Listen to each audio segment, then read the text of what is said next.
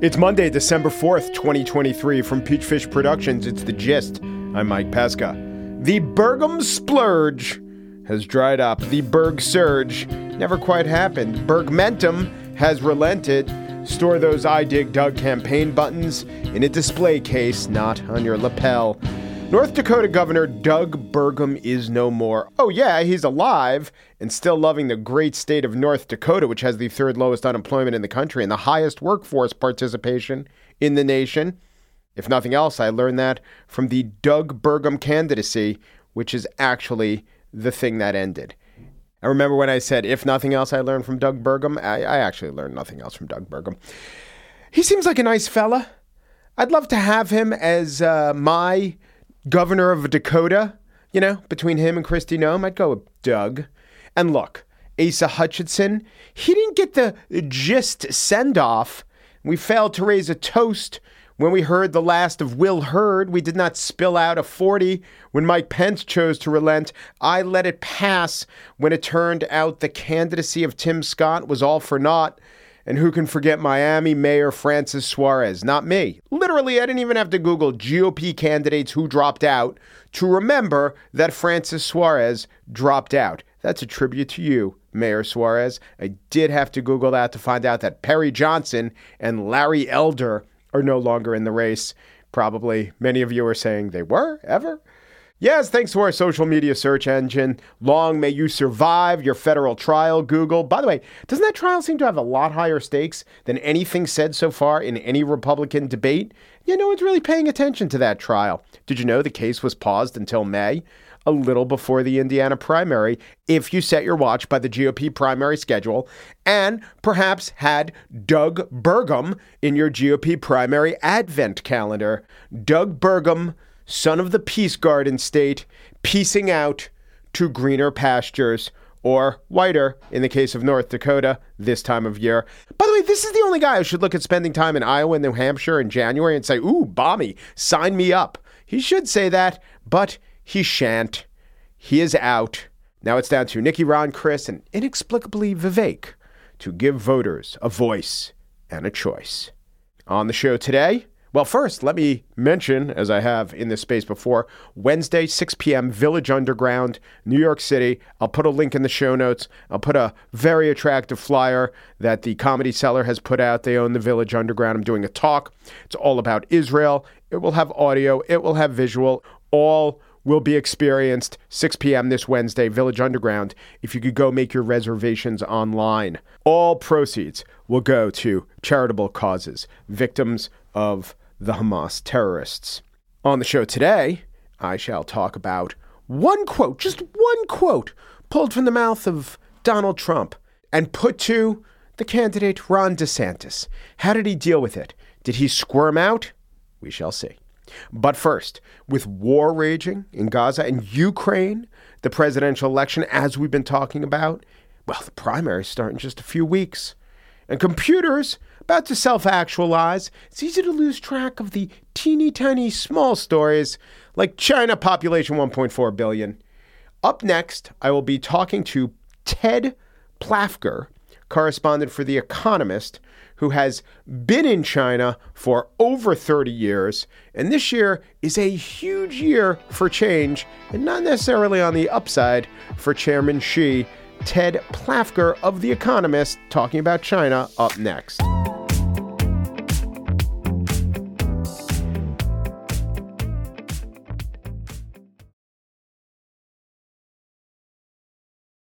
So with the recent summit between Joe Biden and the president of China, Xi Jinping, I think Keith Richburg of the Washington Post put together my thoughts most expertly when he wrote in a headline, "Is Xi Jinping all-powerful or weak?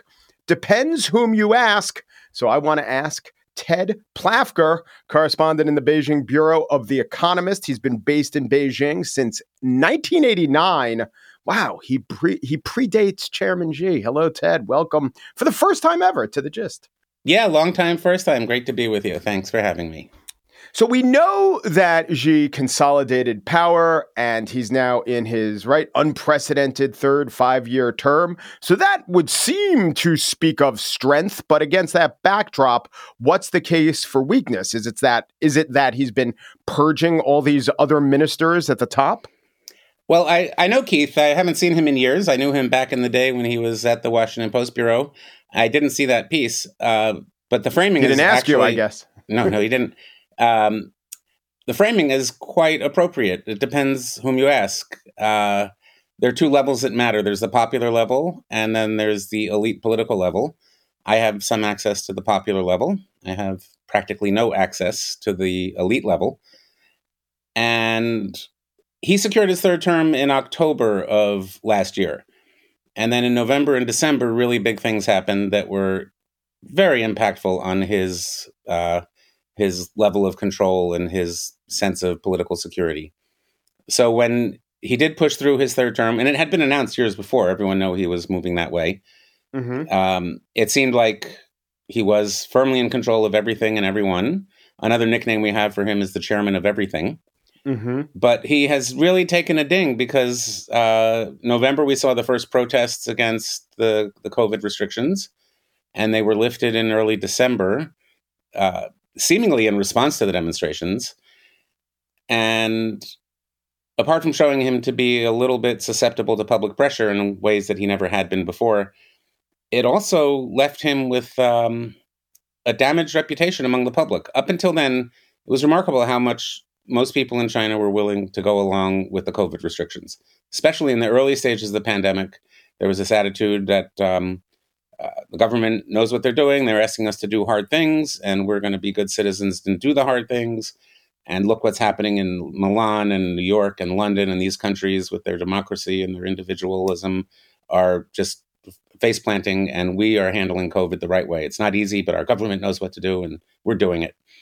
But by the end of it, by late last year, it was obviously too much. It was a bad policy. It was killing the economy. It wasn't really keeping COVID at bay after all. And the chaotic way, especially that they let it drop really overnight. It was absolute whiplash when they dropped it all. There was nearly daily testing. Every building, every shopping mall, every government official building, every train required COVID tests and limited access. And overnight, they just dropped it. And they weren't really prepared. Had they used all that time to buy time and get some things done that they needed to do, it might have helped them look better. But in the end, it looked just chaotic. And he had this aura of invincibility and infallibility. He knows what he's doing. He's a smart guy. We don't have to like it, but we have to give him credit. He knows what he's doing. Well, no, no clothes. He obviously didn't know what he was doing. This was a bad policy. He let it run too long. And I think that's a big ding that's going to maybe even come back to haunt him. People were willing to put up with him kind of no matter what. And now there's a lot less confidence. And of course, the state of the economy doesn't add to that. People's general sense, right track, wrong track. Not that there's really polling to that effect here, but there are clear indications that if you did poll people, wrong track would probably win. A lot of people are not feeling confident about the economy, about the future. People don't want to have kids. Well, you can just say it. There are proxies for that in the spending statistics and other revealed preferences of the economy. Well, two things. The consumer spending is in China, more so than most other big industrial economies, consumer spending is a very big part of the economy. And another abnormally large part of the economy is the real estate sector, the residential housing sector. And both are in bad shape now. Residential housing is in crisis and spending has not picked up. So the economy, for most people, is not looking good and not looking promising. So you began your answer by saying that of the public-facing aspects of Xi's reign, you have some insights. You talked about some. As far as what's going on in the corridors of power, you can only guess. But guess members of the media do. And a couple of signs, and they didn't hide this, or you can't hide this. He removed his foreign minister. He removed it's a very important role, the person in charge of the rocket or the missile command. What does this tell us? It tells us that things are not quite stable. And it comes down to reading tea leaves, really. what's happening on the front page of the People's Daily, what's happening with political appointments like that. And in the case of the foreign minister, this was an official who rose unusually quickly to a very high position. They call it a helicopter ascent. And it was widely understood that this was Xi Jinping's guy, his decision to move him up. And to have him taken out this way so suddenly, so abruptly, less than a year into his job as minister with very fishy circumstances, he just sort of disappeared. There's still no official explanation. That's a sign that one of his very closest associates has done something bad, has done something wrong.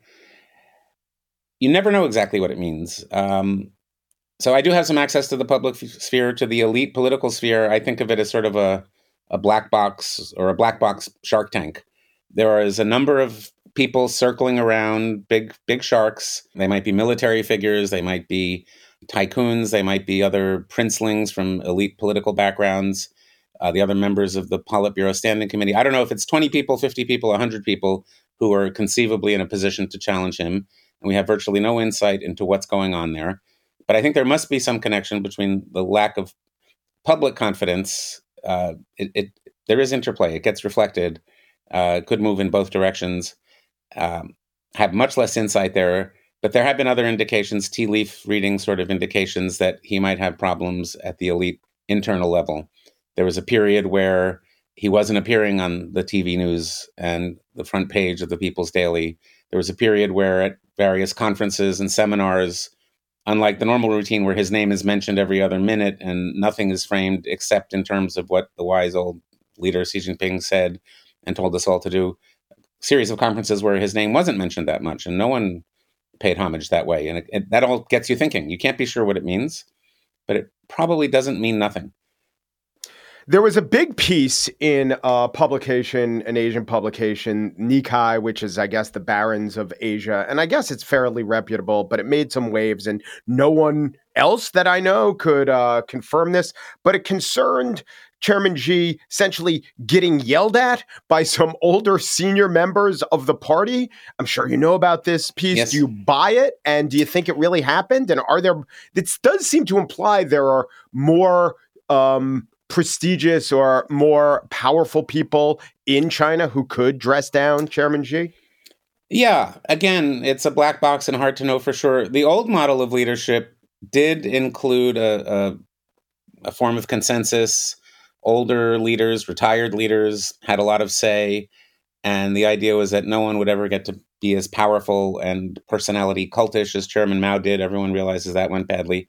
But Xi Jinping has gone a long way in that direction. The sense of personality cults, the pictures of him and the quotations and just this portrayal of him all over the country is really kind of astounding. So I read that piece. It made a lot of waves. There were a lot of people who thought it was absolutely not true.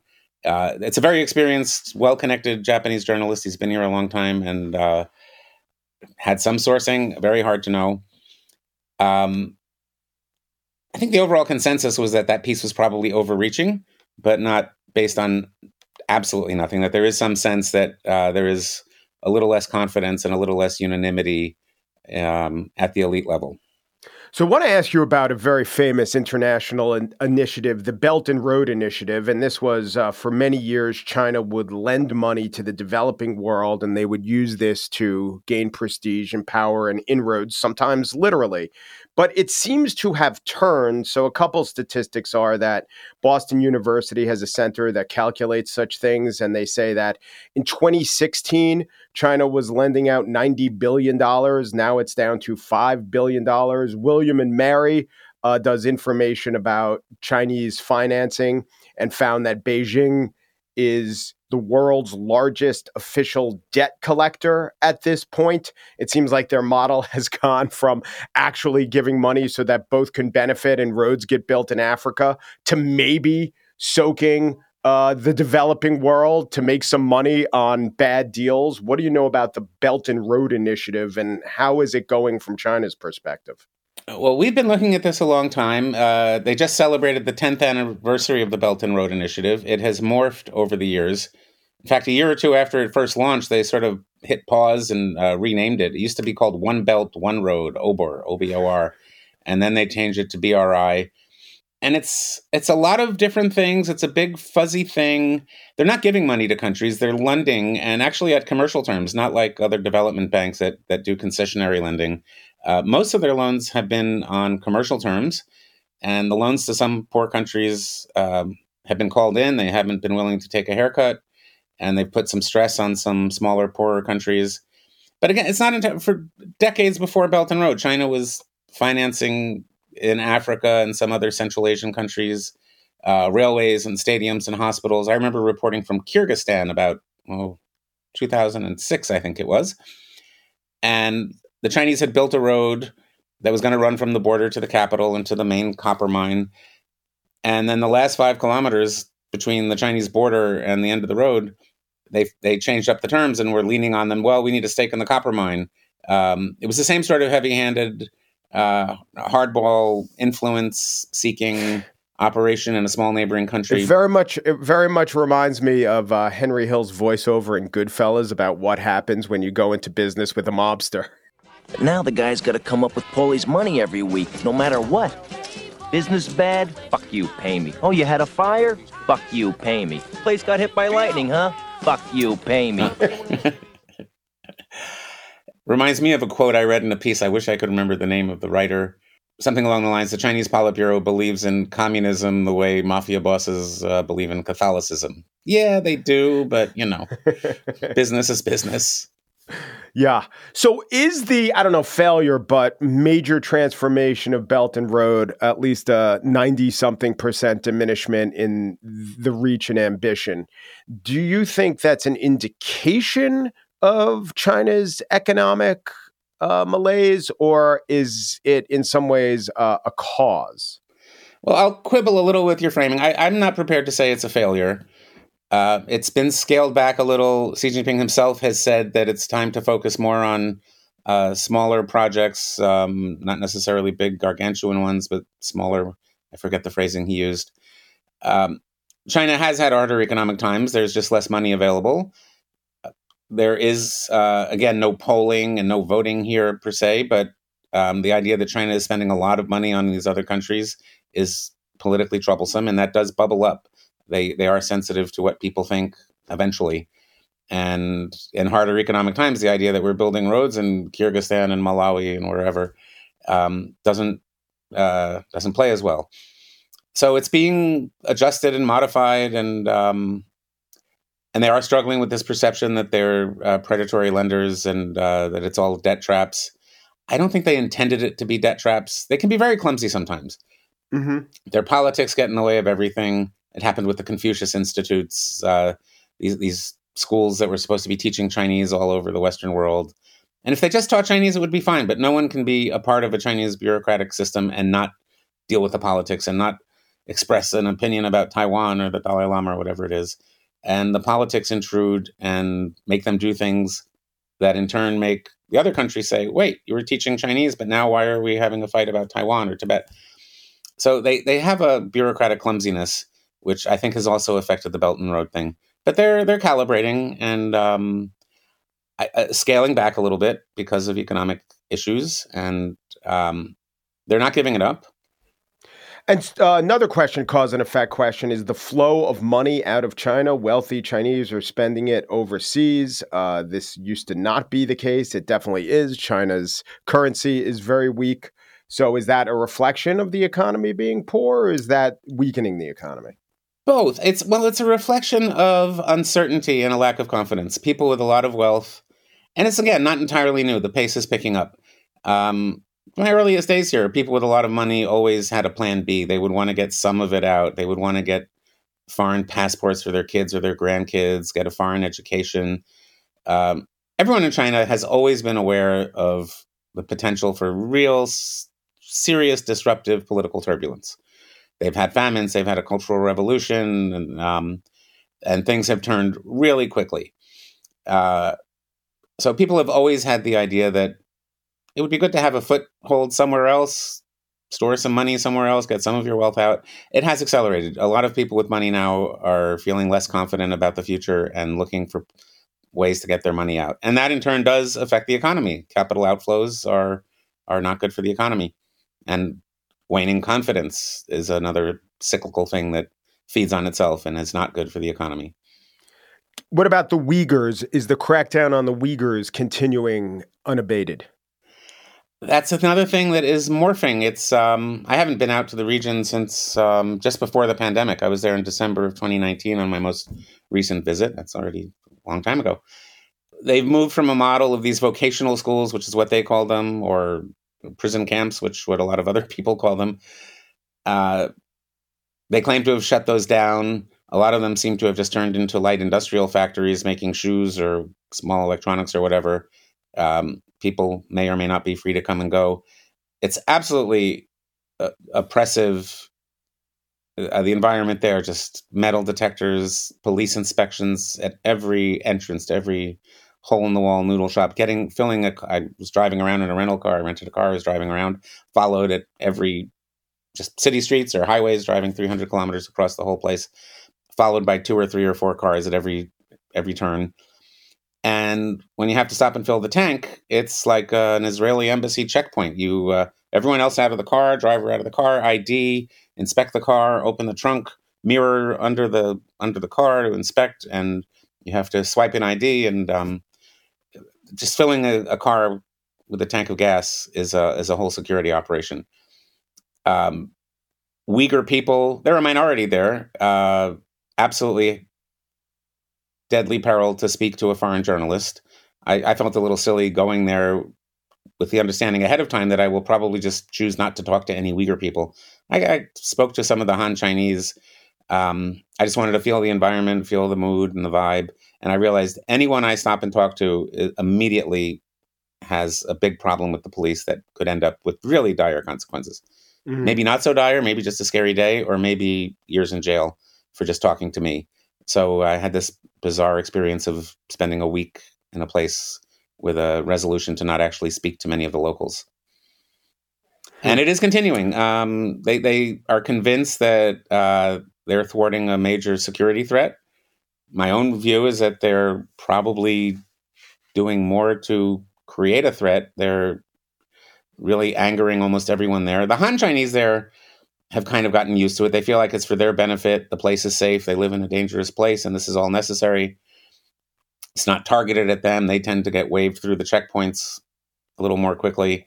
But if you were a local Uyghur who didn't really resent the government so much, now you kind of have to. They've made it pretty impossible not to. And finally, is all of this, these economic doldrums, the headwinds that Chairman Xi is facing, has it led to any degree of a demand for political reform, civil rights, openness, democracy? There's always been a minority of people who are willing to speak up and stand up and talk about civil rights, civil society, democracy. That's a small minority. They're important. Maybe one day history will consider them very important. But you don't hear a lot of it. What you do hear more of is on the economic policy side, that we should be doing more for market-oriented reforms like China in the heyday. I mean, the Chinese miracle was based on market-based reforms and opening up industry to private investment and not having so much of the state planning. And in the Xi Jinping era, it's gone way back towards political control, more party control of enterprises, a bigger role for the state-owned enterprises, more party control of private enterprises. Everyone seems to think that that is just a drag and is less efficient. It creates less employment. It makes less money. The economy has done better. Enterprises have done better. And people in general have just done better when there's been more market, less state, less planning. So there is a lot of sentiment. You will hear people talking about that quietly and carefully because it's dangerous to say things here. But there is a lot of commentary, quiet around dinner tables, and people occasionally writing things very carefully, saying that the market reforms of the old days were pretty good and maybe we should be doing more of that. Ted Plafker is a correspondent in the Beijing Bureau of The Economist. He's been based in Beijing for over 30 years. He knows of what he speaks. Ted, thanks so much. Thank you, Mike. Always a pleasure.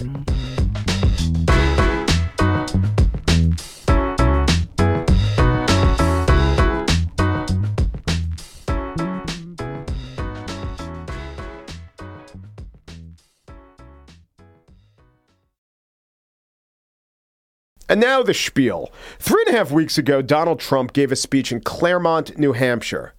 In the 1 hour and 43 minute mark of a 1 hour and 45 minute speech, and this accounts for the time spent standing during Lee Greenwood's God Bless the USA, Trump said something rather offensive. This is not unusual. Trump said, actually, many offensive things. This man said something he shouldn't say. I will defend. He said, Chris Christie is a fat pig. You cannot say that, sir. You can. Please take that back. Please take that back. No. He said Chris Christie's a fat pig. You cannot do that. But that wasn't the quote that made quasi-headlines or that made Trump look worse than he sometimes looks without really trying. Here was the quote in question. We pledge to you that we will root out the communists, Marxists, fascists, and the radical left thugs that live like vermin within the confines of our country. The next day, Kristen Welker of Meet the Press had on Ronna McDaniel, chair of the Republican National Committee, whose debate Welker had just co-moderated. And Welker asked McDaniel about her comfort with the word vermin. McDaniel ducked the question.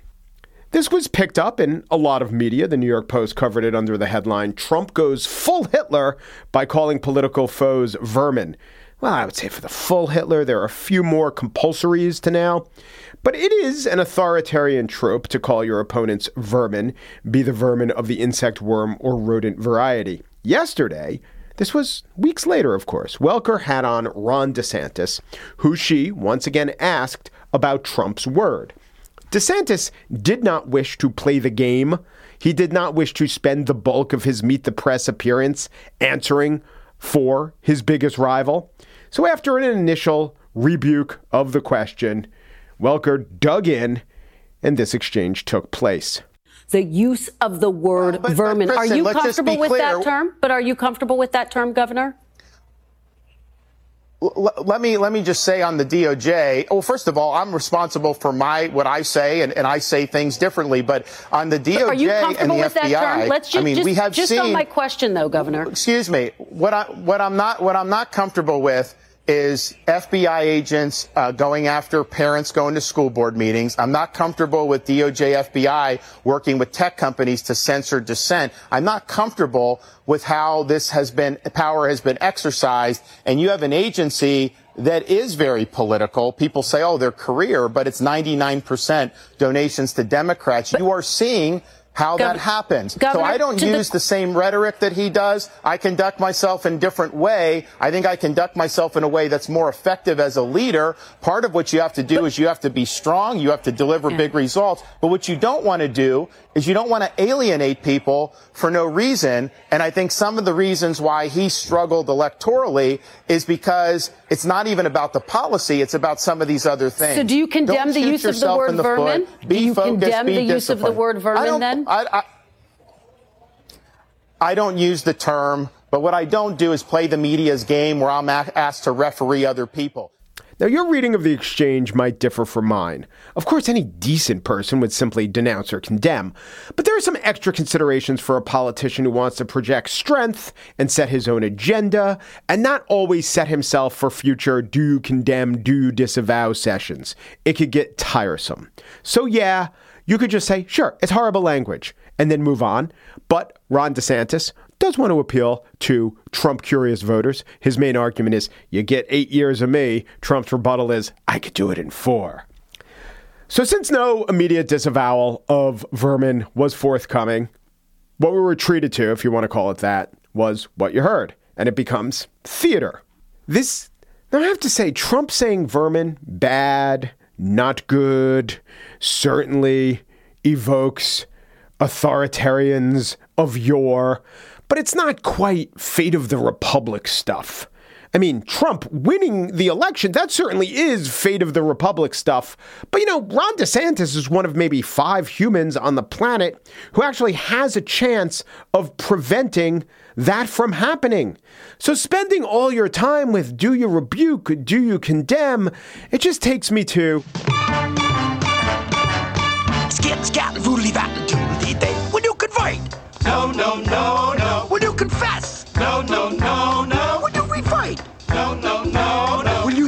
Yes. No, no, no, no. No, I ask in a nice... The NBC News site turned this exchange into its own news item. They want to condemn Trump, but Trump won't do an interview with them. But they do get DeSantis, who wouldn't condemn vermin. So NBC, winds up condemning a guy who wouldn't say that he condemns the guy who actually said it. It was a photo-negative bank shot condemnation. You don't see that all the time. And so what have we learned? How do we grow? I'd say in the great menagerie of Republican politics, no one will cop to condemning vermin, but Ron DeSantis looks a little bit like a weasel. And Donald Trump is something of the cat who swallowed the canary for all the attention he's getting for a sentiment that Republican voters will pretty much love. And for escaping the notice of his voters, who maybe shouldn't look down as they laugh at his jibes at Chris Christie, nor for that matter, should Donald Trump consider his own waistline when speaking of some of the other animals evoked on the stump that day. You know, you're not allowed to use the fat word, and you're probably not allowed to use the pig word, right?